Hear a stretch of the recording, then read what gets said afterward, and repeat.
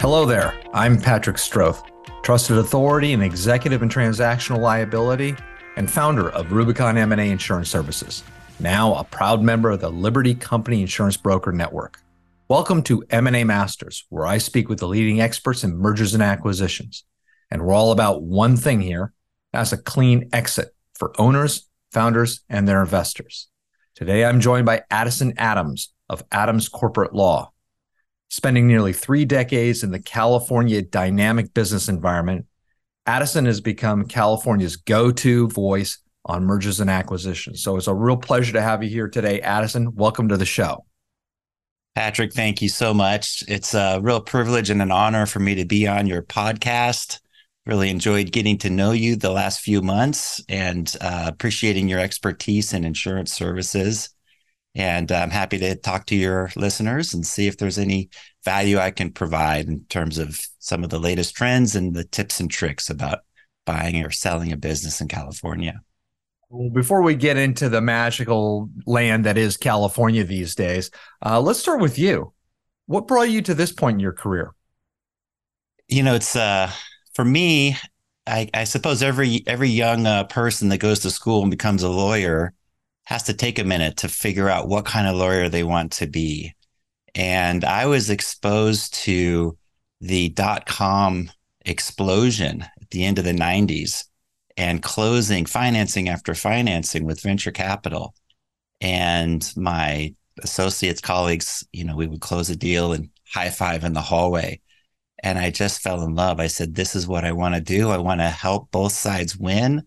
I just love corporate deal making. I love closing deals. I want to make sure that the deal is good even after it's closed, after the high fives are done and the closing dinner has happened.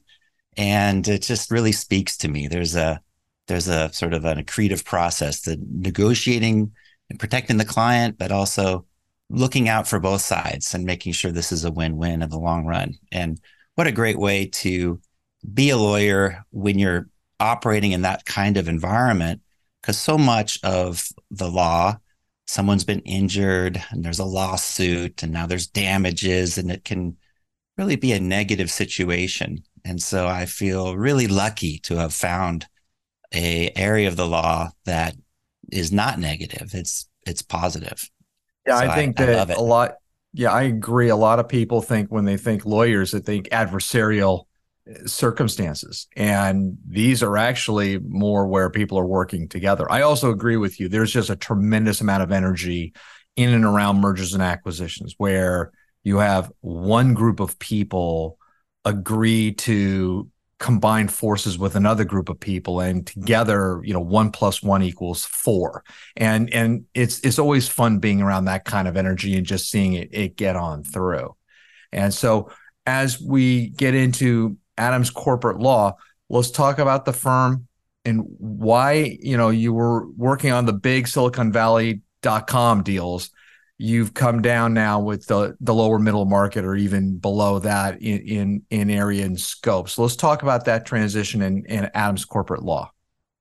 Oh, sure. So it was a great training ground working on larger deals younger in my career. And what I found is that I love being hands-on. I love talking to the owner. I love leading the deals. And I also saw an opportunity that the bigger deals have access to higher hourly rates, lawyers, giant firms, 1,000-lawyer law firms. And so I'm serving a sort of an unmet niche with my boutique firm. We charge lower rates, but we have senior level attorneys that have done this hundreds of times. So we know what we're doing and we can do it very efficiently. And so it's where I found myself a little bit on accident, a little bit on purpose. I just enjoy working with owners, with entrepreneurs, really. We do a lot of the sell side business and a lot of the smaller size companies. And by smaller, I mean under $50 million. And a lot of our transactions are 5, 10, 15, $20 million. And we'll go down. There's no limit. We'll go all the way down to anyone that, needs advice. In fact, I get calls every day from people, and some people have a small franchise and it's, they're selling it for a few $100,000. And I don't say no, that's too small. I say, well, let's take a minute and let me walk you through, see if I can give you some ideas. Are you aware of the after tax treatment? Have you thought about, this kind of, you've got a services business. Let's walk that through. And a little bit of that is paying it forward. And a little bit is, once they've gotten the basics, they can make a decision whether they want to go forward and buy a few more hours or a few more, after that. But for the most part, the fun of it is in closing the deal and making sure that the client is happy. 100%. So I think one of the things that you can dispel right now for a lot of people who are, don't have an engagement with a 1,000-person law firm, they're very fearful that if we start talking to somebody, we're going to get ourselves embedded in a real high expense relationship and so forth. I think that you can make this real simple for them, where the smaller or the simpler the deal may be, you just give them some pointers on here's what to look out for. And that gives them enough to move forward. It's not, a 5 to 6 figure engagement, correct? correct. No, that's right. That's right. So I've gotten very good at tailoring the level of service to the needs of the client.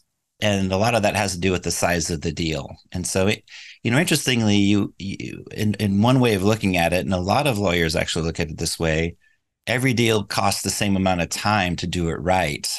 You could make that argument, whether it's, $100 million or $1 million. But the reality is that, first of all, the larger companies are more complicated. They're usually in multiple states. They have more employees. They just have more going on. And when you're selling a business or buying a business, as you know, it's a very granular process. You really need to go through the details. And so the smaller companies just have fewer details to get through, although you got all the same topics as far as employee benefit plan, intellectual property, material contracts, environmental risks, go down the list. They're usually a lighter touch, a shorter visit to just check and see if there's an issue there, right? Would that be kind of part of your secret sauce, your superpower that you're bringing to the table to lower middle market, is you're getting to the point very quickly, you know what to look for, and you're not going to make something that's fairly simple more complex. You're going to get forward so they can get execution forward. 100%. So one of the benefits of experience is I am able to move very quickly as far as reviewing an asset purchase agreement, giving feedback on a letter of intent that we're negotiating, even just running through quick diligence, legal compliance, financial compliance. It's important, I think, to recognize the benefit of experience because it gives you context and it gives you better understanding. And all the time, and really in any agreement that's being negotiated, but even more so in selling a business, it's a combination of identifying potential risks and then having the judgment to assess whether they are likely or unlikely to develop. Typically, in a sale of a company, there's a lawyer on both sides. And regardless of what side I'm on, and usually I'm on the sell side, but regardless of which side, I prefer having an experienced M&A attorney on the other side. And one person, a layman might step back and say, oh, well, why would you want another expert M&A attorney on the other side? They might take advantage of the situation, negotiate a term in a better way.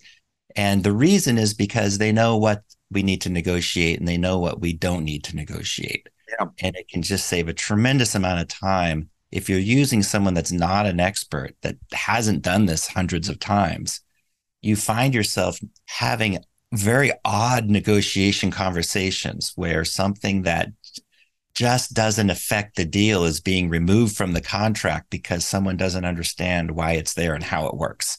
So, so that is part of my secret sauce, is just the frequency and the expertise. And it just allows me as a lawyer to explain things to my clients in plain English, in a simple way, a concise way, just cut to the chase. There's a rep and warranty section. It's the biggest section in the contract. This is the part that is the most tedious.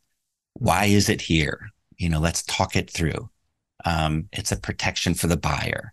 It's but I already went through all this with the due diligence answers. They already have all my contracts.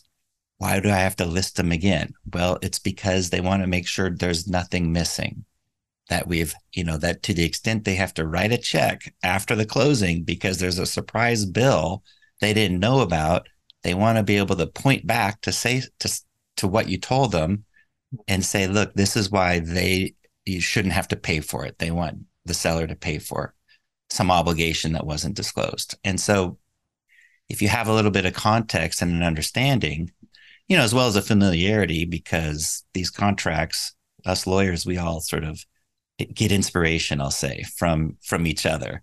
And over the course of decades, that inspiration has shaked out to basically all the contracts look the same.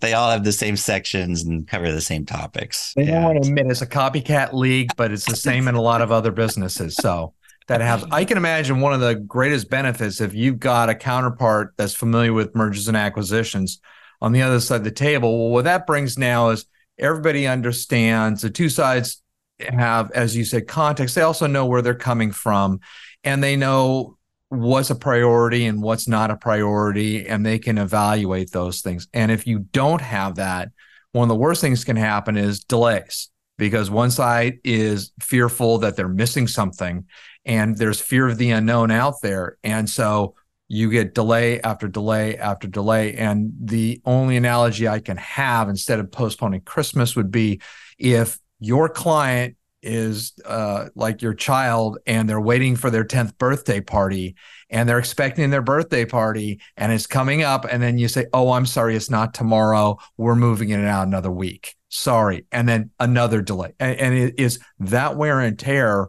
on all the parties involved is something you want to avoid. And if you've got two sides that are equally matched, then you're working together. You're not in that potential fearful adversarial kind of situation. Now, Addison, as you're doing these, let's talk about the California venue, because that's, where, the heart of your practice. In California, for a lot of the grief we've been given as Californians about in social media and politically and economically and all the horror stories there are about it, the challenges of California, you got to face the fact that it's one of the most prolific venues for innovators. And it is one where we have, millions of companies are here. We've got millions of very highly educated people who can work here. So the workforce is sophisticated. There are tremendous natural resources. There are a lot of positive things, the biggest being innovation in this environment that moves things forward. Okay, so you're not going to, unlike people who want to move out of California and have nothing to do with it, in mergers and acquisitions, there's a lot of really good stuff here. But there's a catch that you've got to kind of be ready for that. What are some of the things that are unique about California that, if you're prepared, they're not that big a deal?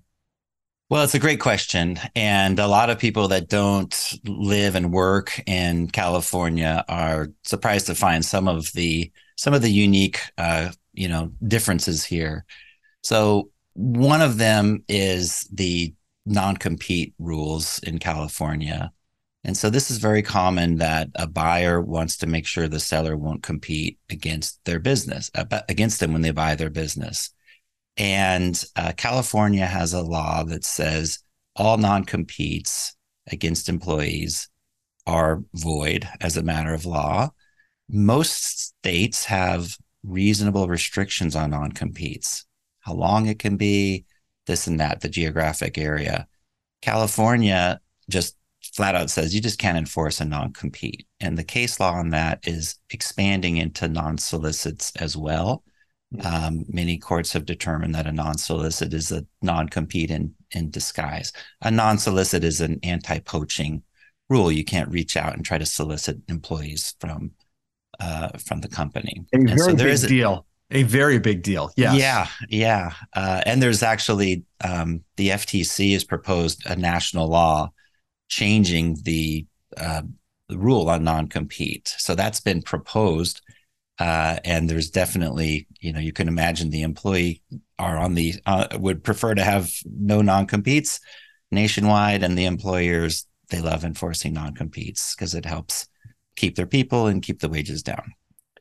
So in an M&A transaction in California, there is an exemption, an exception to that prohibition on non-competes, and that is the owner of the business can agree to a non-compete so long as it's reasonable, usually 5 years or less, and tailored towards protecting the buyer's business. And so that is regularly used, but it also only extends to who the owners are. So if you have a retiring founder that owns the whole company, that non-compete is going to be enforceable by California courts. But the key employees and the lower or mid-level managers, everyone else, there is no way to impose a non-compete on them.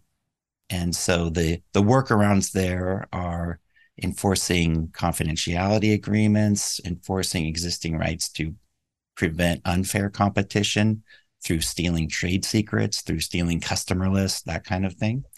But yeah, California has a very pro-employee mobility public policy. They just want workers to be able to work and to not have a contract that prevents them from switching jobs. Yeah, so that's one thing. Another thing that's somewhat unique to California is we do have a bulk sale law.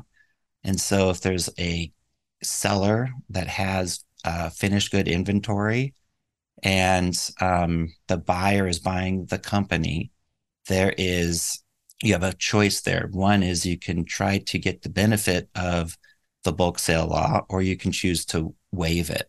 So the bulk sale law is essentially intended to protect creditors of the selling company. And so let's say you sell your business for $10 million and the seller, the owner, takes the $10 million and leaves town. If there's a creditor that didn't get paid that comes out of the woodwork in the next, year or two, they're going to have a claim against the buyer, even if it was an asset sale and a bill of sale. And so California allows you to run a notice in the newspaper that says, I'm buying all of the assets of this business. If you're a creditor, here's the address. Let us, send us your bills and let us know what you claim you are owed. And you can set a cutoff date, like a month out in the future. And so that bulk sale is an opportunity to give the buyer essentially and the seller a little bit more peace of mind that you know who the creditors are. And if you run all the newspapers and you give out the notice to everyone that is a known creditor and you don't get those claims in on time, then you're protected and the creditor's too late. They missed their chance. That's a great safeguard. How about that? Yeah. Yeah. So little unique thing. And some states have something similar, some states don't, but that's unique to California. I guess a couple more would be California does have cumulative voting of directors. And so if you are buying a California company and you do an asset purchase and the buyer is outside California, then you can avoid this issue. But if you're looking to do a stock purchase and a change of control, and if the selling company, if you're not buying 100% of the selling company, let's say you're buying a majority, 60%, cumulative voting is going to give the minority shareholders that are not insignificant, 5, 10% or more, the ability to elect themselves onto the board of directors and have a position there. And so that can be tricky in California. And that can even be tricky when you use a foreign corporation like Delaware or Nevada, anywhere else, but everything's in California. Then the California courts will often enforce that rule, even though you're not a California corporation. There's a 2115 is a long arm statute. So let's say you're Delaware, the Delaware court will, if you have the lawsuit in Delaware, then the cumulative voting will not be respected. But if the lawsuit gets filed in California and doesn't get moved to Delaware, the California judge will say, yeah, this shareholder has a position on the board. So that is another interesting quirk. And then, of course, California has high taxes. And so you would think that would be it just is what it is. You know what you get, but I guess the fun happens trying to get around that or try to minimize that, coming up with clever structures. And so that's interesting. And there is such a thing, of course, if you're a multi-state company, then you allocate income among different states. And if you're just in California, then pretty much you're just going to need to pay your taxes in California. All these fun nuances that are here, you got to come in eyes wide open. And what's helpful here, and I really appreciate this, is you just suggested a couple of workarounds that are pretty common sense, and it doesn't completely derail deals. It's just if you're coming in aware of these things, you can then adjust and adapt to make sure that the deal goes forward. So one of the aspects of mergers and acquisitions that's really accelerated the pace has been the parties have been able to transfer a lot of the risk that they've had between the buyer and seller using Reps and Warranties Insurance. And I'm just curious, Addison, don't take my word for it, good, bad, or indifferent. What's your experience been with Reps and Warranties? Reps and Warranties Insurance has been, as you say, absolutely sort of a godsend for companies that are looking to really manage and control their risks. And I think private equity is a great example of that, because private equity is typically driven by MBAs with spreadsheets, and they like projections, and they like to minimize the worst case and the best case, or at least the worst case scenario.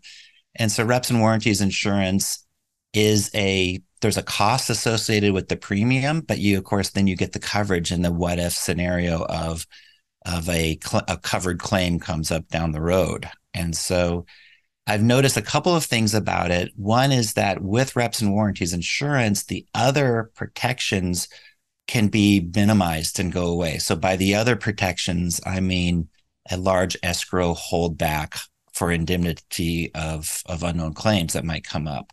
So for example, I've seen 10-15% holdbacks for on purchase price that might be 2 years down the road. So the seller is waiting for their money. And so if you have a rep and warranty insurance policy, you get more of your money, basically, usually all of it or close to all of it, right at the closing, which is great. So that's great. My understanding of Reps and Warranties Insurance is that, and you're the expert here, so I'm sure I'm not telling you anything you don't know, but up until recently, it's been more limited to the larger deal sizes. And so, 50 million, 100 million and on up, reps and warranty policies were available. And only lately have carriers been starting to come up with new products that are workable for smaller deal sizes. And the last I heard on that was they can drop down to in the neighborhood of a $20 million deal, that kind of thing, maybe a little smaller.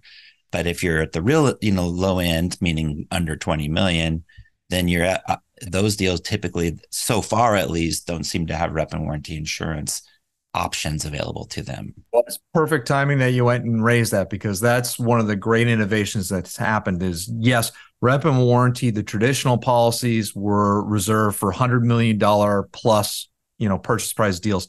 They've come down market to as low as 20 million in some cases. They're still a very hefty cost that's involved, but the benefits can offset a lot of costs. So it's been justified in a lot of those cases.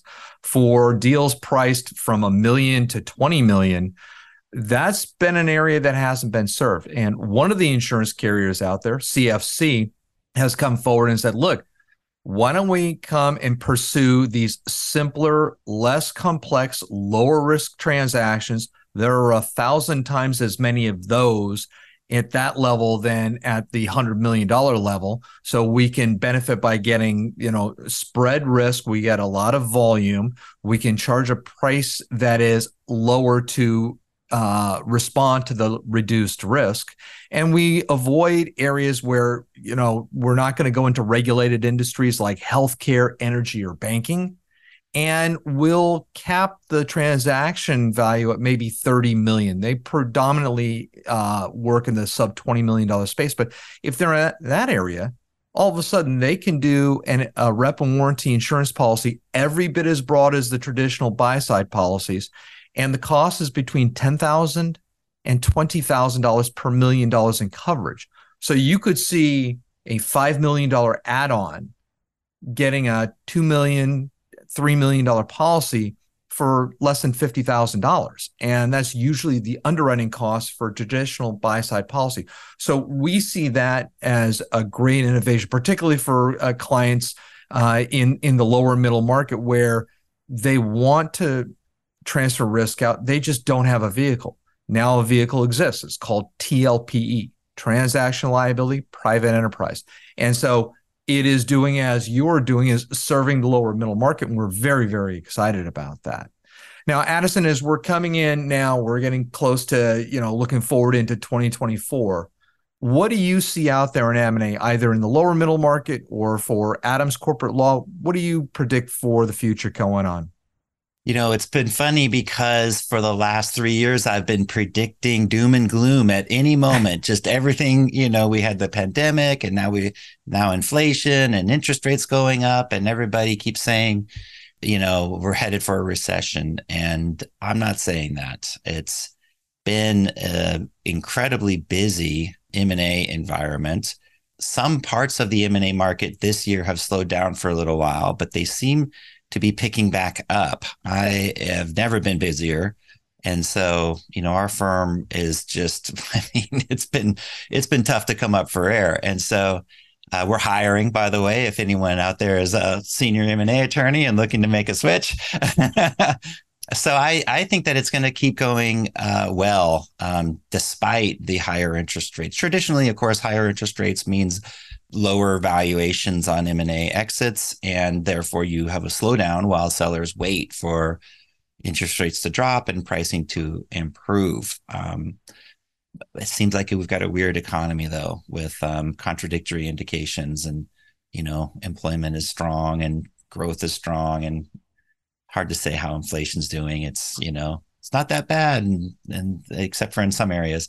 And so, like anything else, I suppose, different industries do better, in different markets. And so, but yeah, I've got a number of just manufacturing distribution type, sort of low tech, but highly profitable growing companies that are being bought right now.